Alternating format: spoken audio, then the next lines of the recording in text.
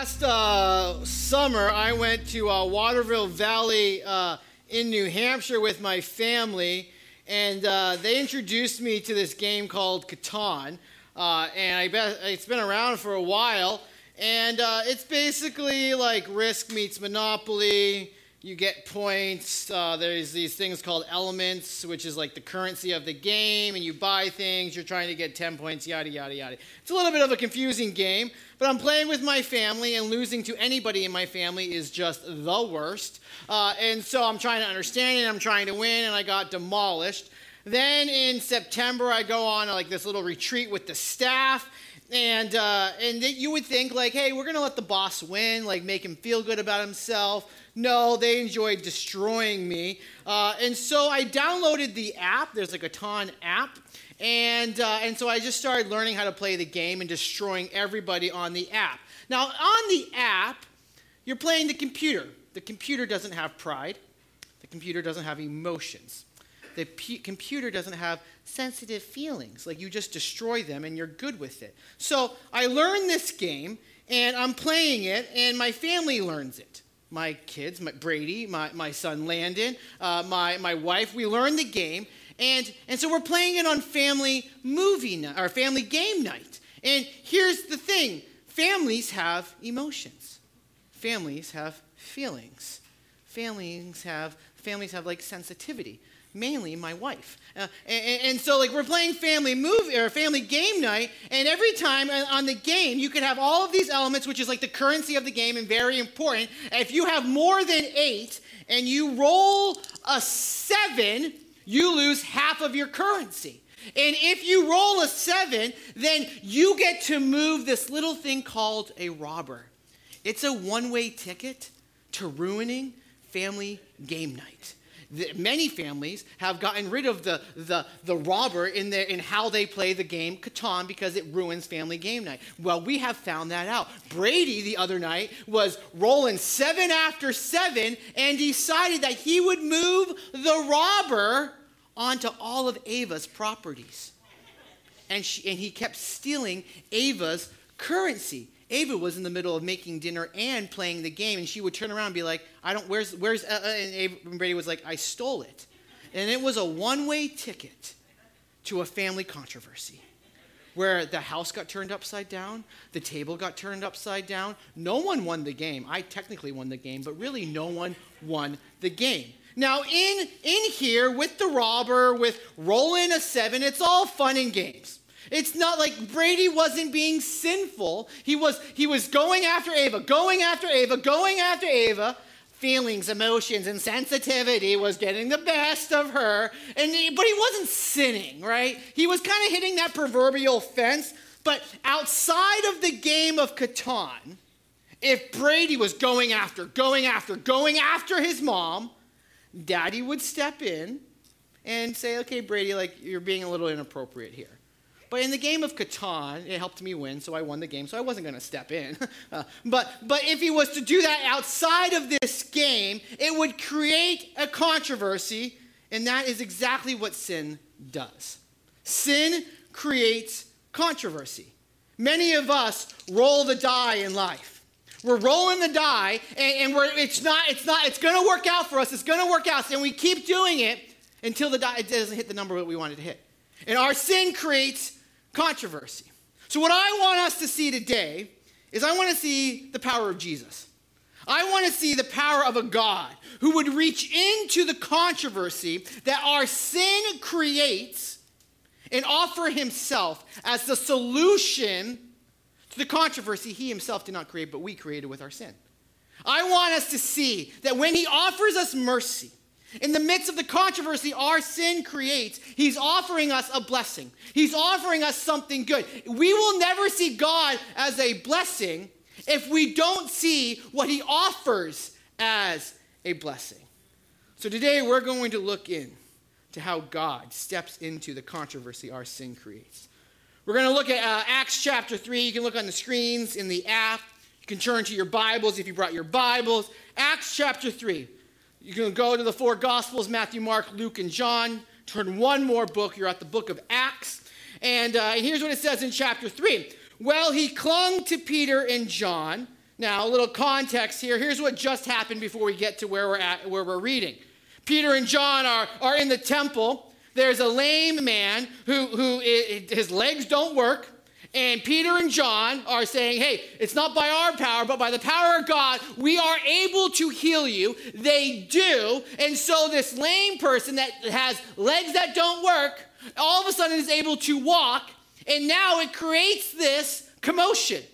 All the people, this whole crowd, utterly astounded, ran. How often do people run to hear, run to see? They ran together to them at the portico called Solomon's. And when Peter saw it, he addressed the people, men of Israel. He knows his crowd. Why do you wonder at this? Or why do you stare at us? As though by our own power or piety we have made him walk.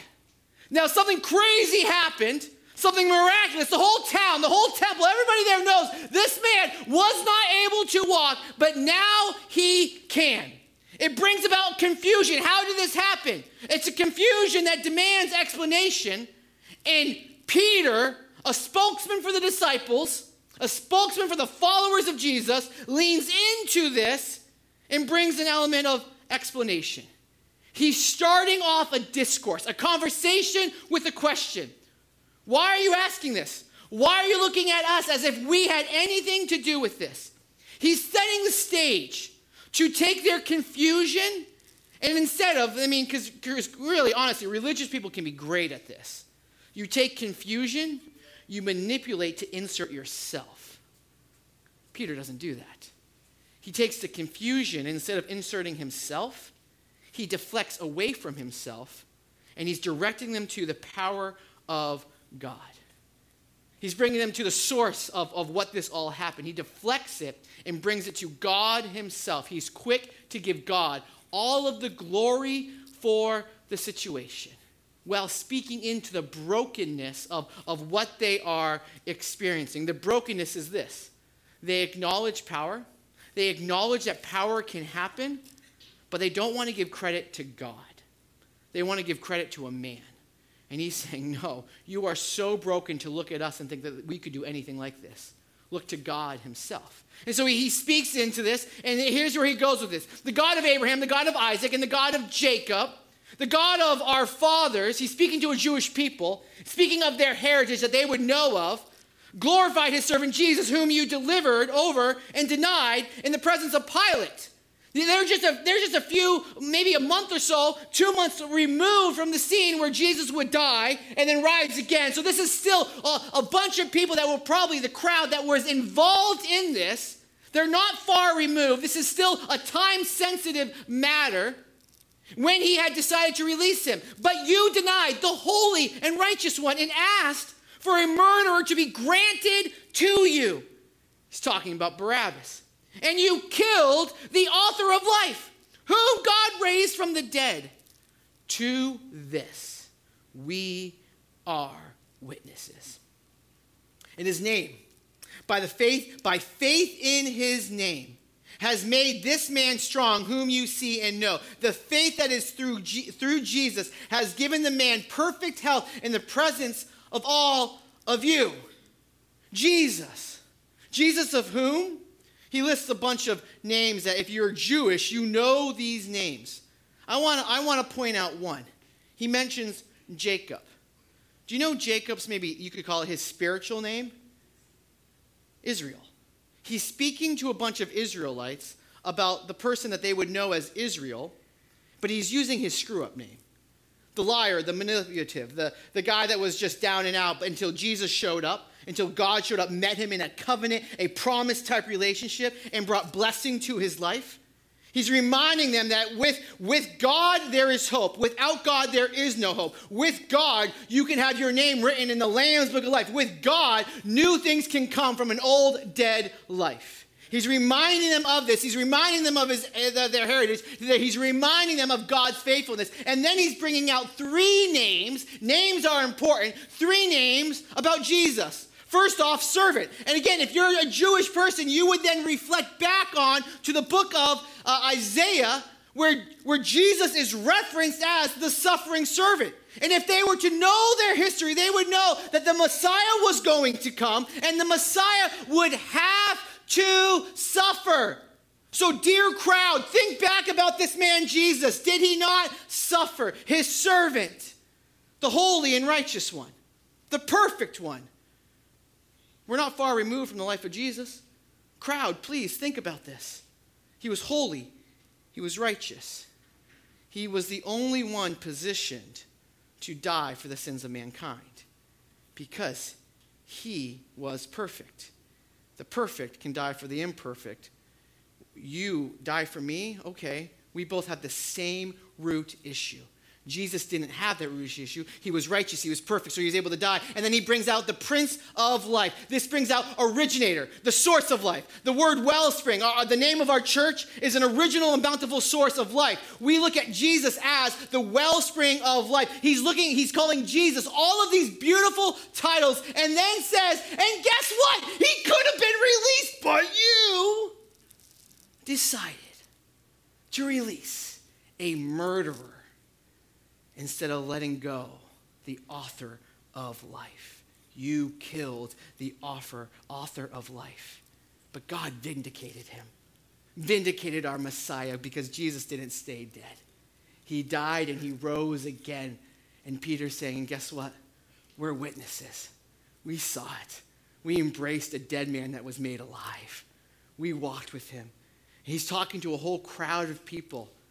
And he's saying, I'm a witness of it. That's easy to disprove.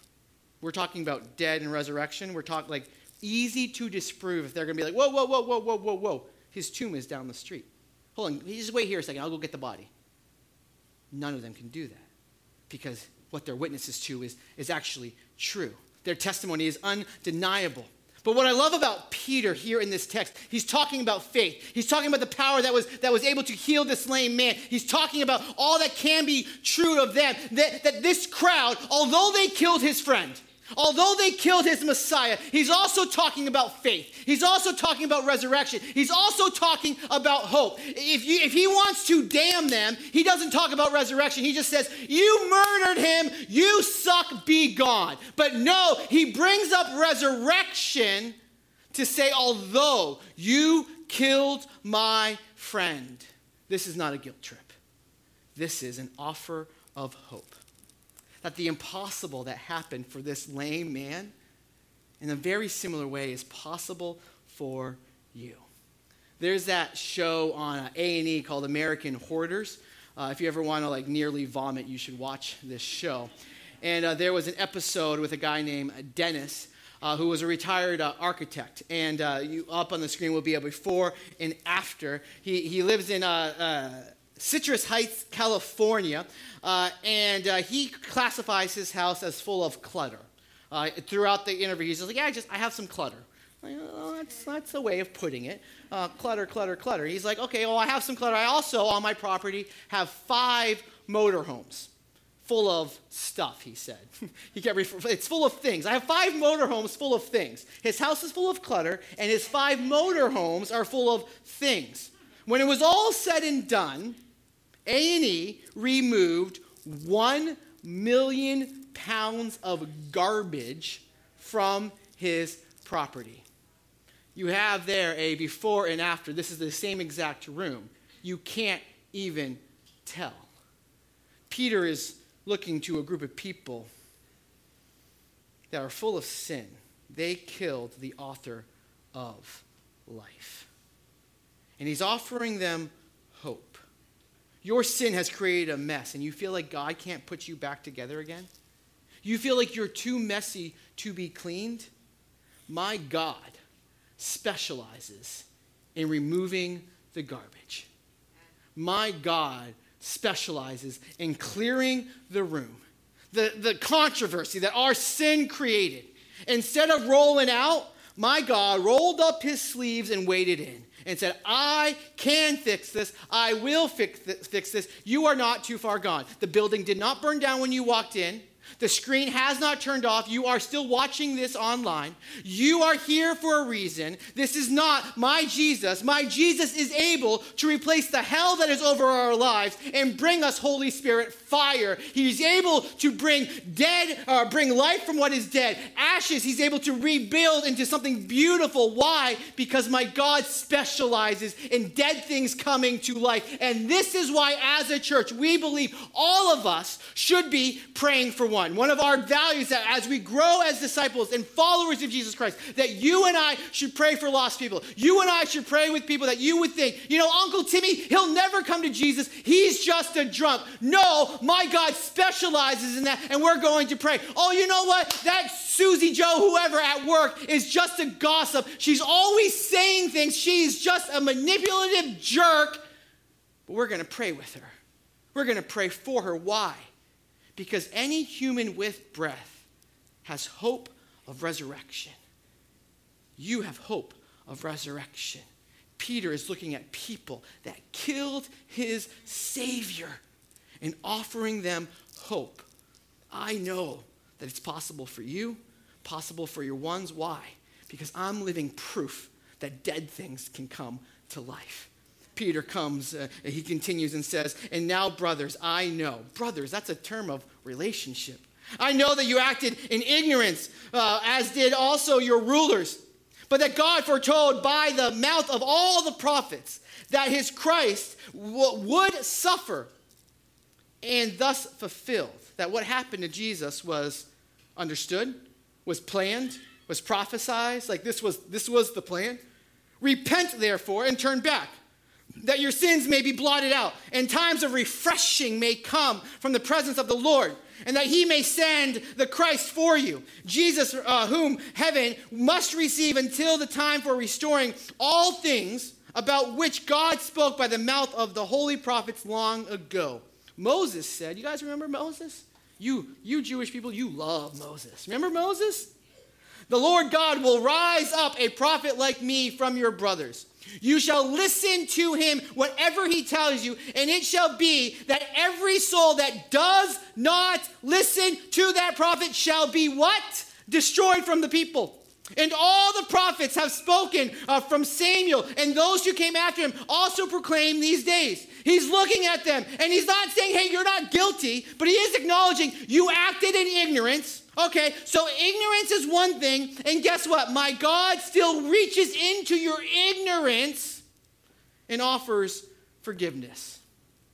If you repent of acting in your ignorance, God reaches in.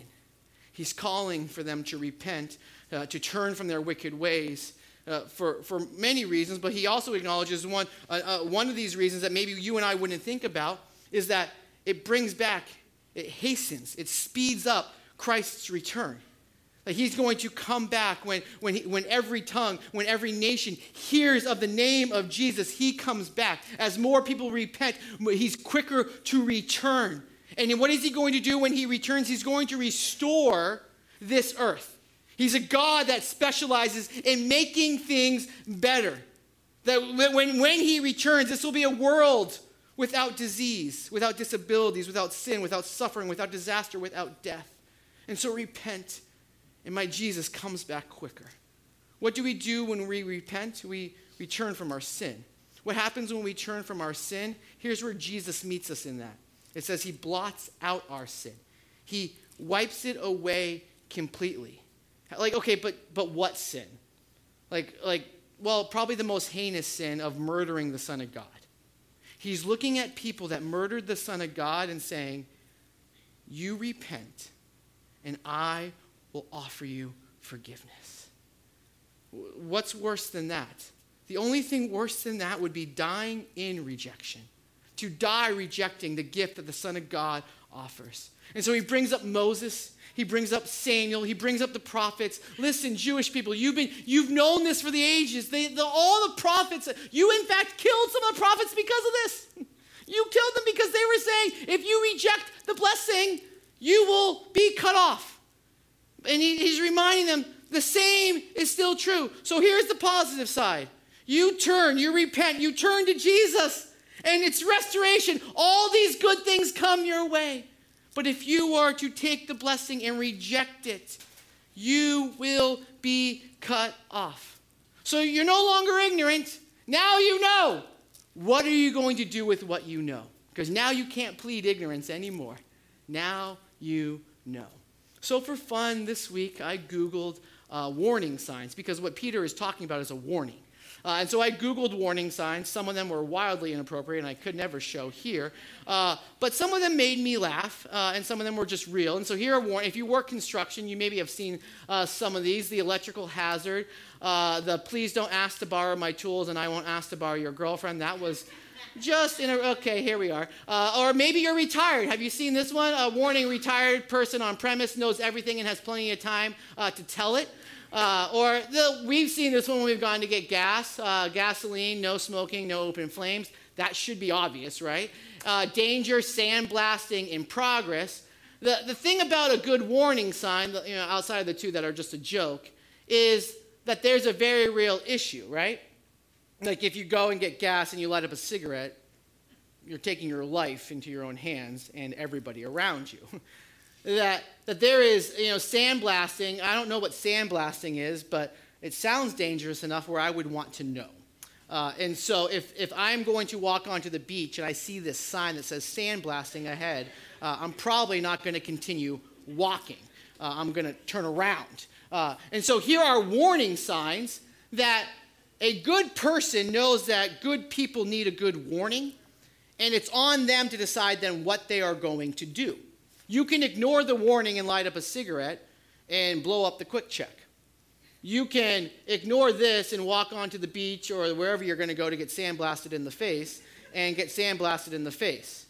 You can ignore the sign on a fence and touch it, or that scene from Tommy Boy where you can pee on the fence, get zapped and sent away. Whatever it might be, you don't heed the warning and things happen. Or you heed the warning and the bad thing that was said to have happened won't happen to you because you heeded the warning. There's good news, but for us to understand good news, we have to understand the bad news. Once we understand the bad news, my Jesus does not specialize in just saying, here's bad news, stinks to be you. My Jesus specializes in letting people know the bad news and offering himself as the good news, warning them of the consequences of their sin. So here's very bad news. Your sin is real. Hell is real. Wrath is a real possibility. But here's good news. Jesus is real. Resurrection is real. And my God is offering you life. By laying it down at the cross, he's offering himself. It's a very real offer, and it's a really good offer. You and I can keep on keeping on, and the enemy wants to whisper in your ear right now, how can I get out of this service? The enemy's whispering right now, click away. I want you to keep on keeping on, because to keep on keeping on is to keep Jesus out. Instead of leaning in and saying, Jesus, I want what you have to offer. And if you're still here tuning in or in the room, what do? Here's where Peter goes. You are the sons of the prophets and of the covenant that God made with your fathers, saying to Abraham and to your offspring, shall all the families of the earth be blessed.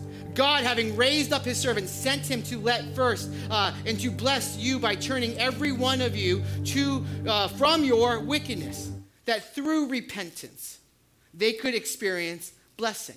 The same type of blessing that was promised to all of their heritage, all of the patriarchs of their faith, when people that were dysfunctional turned to God and embraced his blessing, they received the blessing. And so he's offering to them, if you repent, turn of your ways, and turn to Jesus, you will be embraced by Jesus. Turn from your sins and turn to Jesus. That would complete the circle. You see this man with lame legs? God met him in that place and brought healing. Your need is so much greater than lame legs. Your broken legs is only an analogy of your broken spiritual condition. You want to receive blessing like this man? Turn to the God that specializes in making broken things whole. You can't turn to Jesus while also turning to your sin. That Jesus is completely opposed to sin. If you try to turn to your sin and try to turn to Jesus, you're waffling, you're hanging out on the fence. We try to keep on keeping on, and we try to add Jesus, the holy Son of God, to our unholy living. You can't do that. Repentance unlocks everything. Repentance unlocks blessing. What does it mean to repent? It means to turn away. It means to bring us, as we turn away, it brings us to a place of hope. Repentance is a change of mind that brings in a change of behavior. It is possible to have sorrow for your sin without repentance.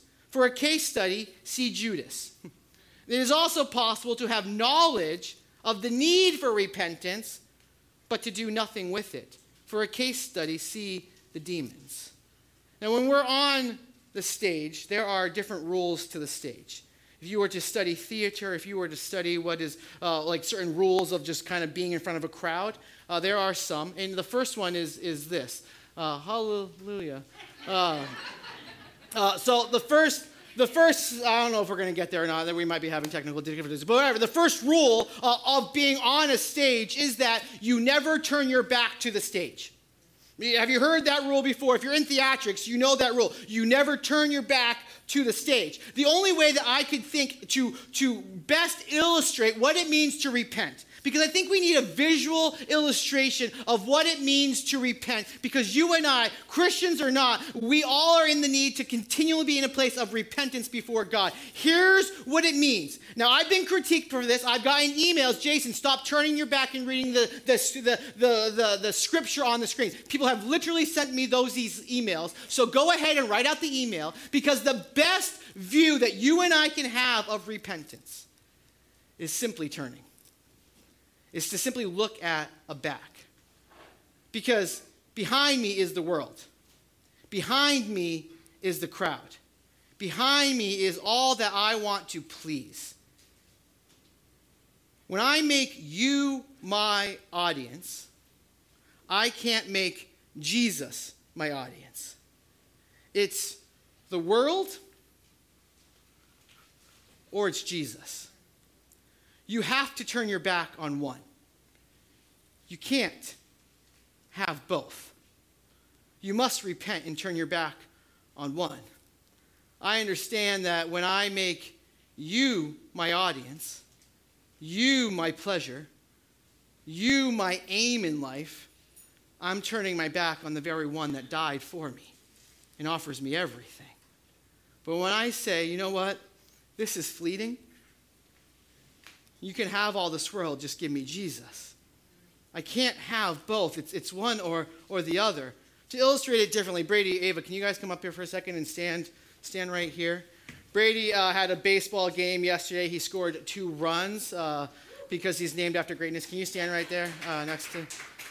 These are relationships in my life, 2 very important relationships in my life. And both of them, Brady said it yesterday, and Ava has commented this too. Could you put the phone down for a second? Could you just give me all of your attention? Jesus, God in Isaiah would also say, like, hey, Israel, stop whoring after other gods. Make me your attention. Give me all of your attention. In a way, these 2 individuals say that to me. Could you give me your attention? Jason, I want all of you. Could you put down your phone? And what I have to do is I can't tell them, yeah, I'll put down my phone. Yeah, you have all of me. That's the illustration, right? Like, they don't have all of me right now as I'm focused. For them to have all of me, I have to turn my back to my phone and give them all of myself. That is what Peter is saying to these group of individuals. Stop with this old way of living. Turn your back on the world and turn your focus and your eyes onto Jesus and find mercy. You guys can have a seat. Thank you. Ultimately, what God wants for all of humanity is to respond to him. Our sin creates conflict, and there is an eternal fix. You can't be the eternal fix. Jesus is the eternal fix. There is wrath over your life, and you are not entitled to a darn thing, but Jesus offers himself. Why? Because he loves you. So you own your wrong, you change your ways, and you come to Jesus and you receive his mercy. Here's our big thought for this whole experience, is that mercy defeats the controversy that sin creates. You and I have created a whole controversy in our lives. Jesus offers us mercy. We don't get what we do deserve. So you maybe have heard people say, and maybe you live with somebody that says life isn't fair. Praise God, life isn't fair. The greatest tragedy in all of this world and the most unfair thing that we could ever imagine is my sin putting the perfect Jesus on the cross to the praise and the glory of the Father. So praise God that life isn't fair. Praise God that he reaches into the controversy that my sin creates. He didn't create it, I did. And my sin did this, and he died for me. He reaches in, and he offers through nail-pierced hands himself, offering us and me mercy. So praise God, I do not get what I deserve. Praise God for Jesus who offers me mercy. And if you see mercy as a blessing, you'll see Jesus as a blessing. If you don't see mercy as a blessing, you'll never ever see Jesus as a blessing. But trust me, mercy is a blessing when we do not get what we do deserve. So let me give you one last how-to list. Let me share with you a challenge and then give you an invitation. Here's my last how-to list for the series. How to pop out of a season of controversy created by our sin is simply this. Recognize the moment and see the main thing. You're here for a reason. You're tuning in online for a reason. This group of people were in the temple when a lame man walked for a reason. Why? So Peter could embrace the moment and say, guess what? This isn't about a lame man. This is about you putting a man on a cross and now turning to him as Savior. You're here for a reason. This is not an accident. Your car did not break down on the ride here. You're here for a reason. Whatever the controversy you walk in here with, see it and see what God wants to do through it. See the offer of mercy. Repent. Turn your back on what is wrong and turn to Jesus. See blessing, make changes, and then safeguard against return. Here is my challenge for you all in light of this. Right now, the aisle hosts are coming up and giving you guys just two pages, front and back, 4 pages all together. And my challenge is this: 90 minutes of focused prayer and journaling. If you're online, they'll drop this as a PDF in the comments. The first page just kind of shares a little bit about what I'm challenging you with. The second page is Psalm 51. It's written by David, who had an affair and murdered somebody. So you think your life is a mess. You think you're too far gone. Well, read about what King David, how he responded from the chaos that his sin created. And then Acts 3, what we're looking at today. And then I have 4 questions for you guys to consider in your journal this week. And right now, you're already thinking, 90 minutes? I don't have that time. Well, you do. Go into your calendar right now and block out 90 minutes so that when other things try to suck time from you, you can say, I'm sorry, I already have an appointment. And your appointment can simply be with God. And when you have that appointment, after you've read those texts, here are 4 questions to journal and to think about. Where have my circumstances distracted me from what God wants to reveal? Think about that. Write about it. What is the heart issue God is trying to address through controversy? Think about it. Write about it. Where do I need to repent? Think about it. Write about it. And then lastly, the 4th question is, what do I need to do now, given my answers to these questions? Take a step. Do something about it. And here's how we're going to go all in, and then the last portion is an extended time of prayer, how to have an hour of prayer with God. We're going to go all in with this, and in life groups, if you're in a life group, you should be in a life group. Here's the questions we're going to give to your life group leaders. They have 3 things to do this week. The first thing is they're going to ask, well, what did God show you in your time of prayer and journaling? The second thing they're going to ask is, what are you going to do about it? And then they're going to pray. That's it. I just gave you everything that's going to happen in life groups this week. What did God show you? What are you going to do about it? And then you're going to take the rest of the time to pray together as a group. So if you're not in a life group, this is a great way to get into a life group and to be encouraged as you move forward. Now, before you get there, this is a great exercise for all the people that call themselves Christians in the room. We have plenty to continually give over to God. But what about us? Those in the room that are continually rolling the die. Thinking, you know what, I'll turn to Jesus when? I'll turn to Jesus next time. Next Sunday is my Sunday. I'll do it later. I'm going to go home and I'm going to have one more ride or die. I'm going to have one more hit. I'm going to keep rolling the die, rolling the die, rolling the die. I have 8 things of currency in the game of Catan. I'm just going to hope the 7 doesn't come. The 7's not going to come. The 7's not going to come until it does. The 7 hasn't come for you, but it has for some of our friends that no longer have the opportunity to repent and turn to Jesus.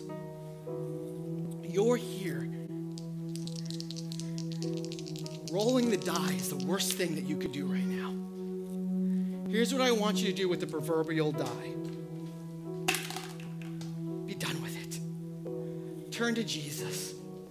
Leave your life of sin and embrace the life that God wants for you. It is a better life than you could ever imagine or dream of. A God who loves you enough to send his son to die for you and offer himself for you. Turn to him. So I'm going to pray and then we're going to sing the song that I am living proof that my God can make all things new. God, I pray right now for the people in this room that quite literally need to throw away the die and stop rolling and hoping that it doesn't hit 7. Father, that they need to turn to you. And so, Father, in this moment, I pray that you would take over this experience, take over not only this experience, but, Father, more importantly, take over their lives. So if that is you and you are leaving here rolling the die, I pray that you wouldn't. I pray that right now you would simply turn in repentance to Jesus by praying something like this in the quietness of your seat or behind the screen. God, I am sorry. I've kind of toyed with this. I've been flirting with church and I've been kind of doing my own thing and just trying to add you in, but Father, I'm done. I admit my sin, I confess my sin, and I am turning away from it. I'm not trying to flirt with the world and flirt with you. I just want all of you. Give me all of you. I understand that my sin has wrath, and it's a deserved wrath. I understand that you took out the wrath meant for me onto your Son. I'm placing my faith in the finished work of Jesus Christ today. I'm done trying to do this on my own. I just want you.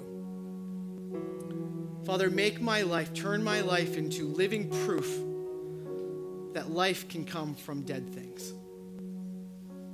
I love you, Jesus. In your name, amen.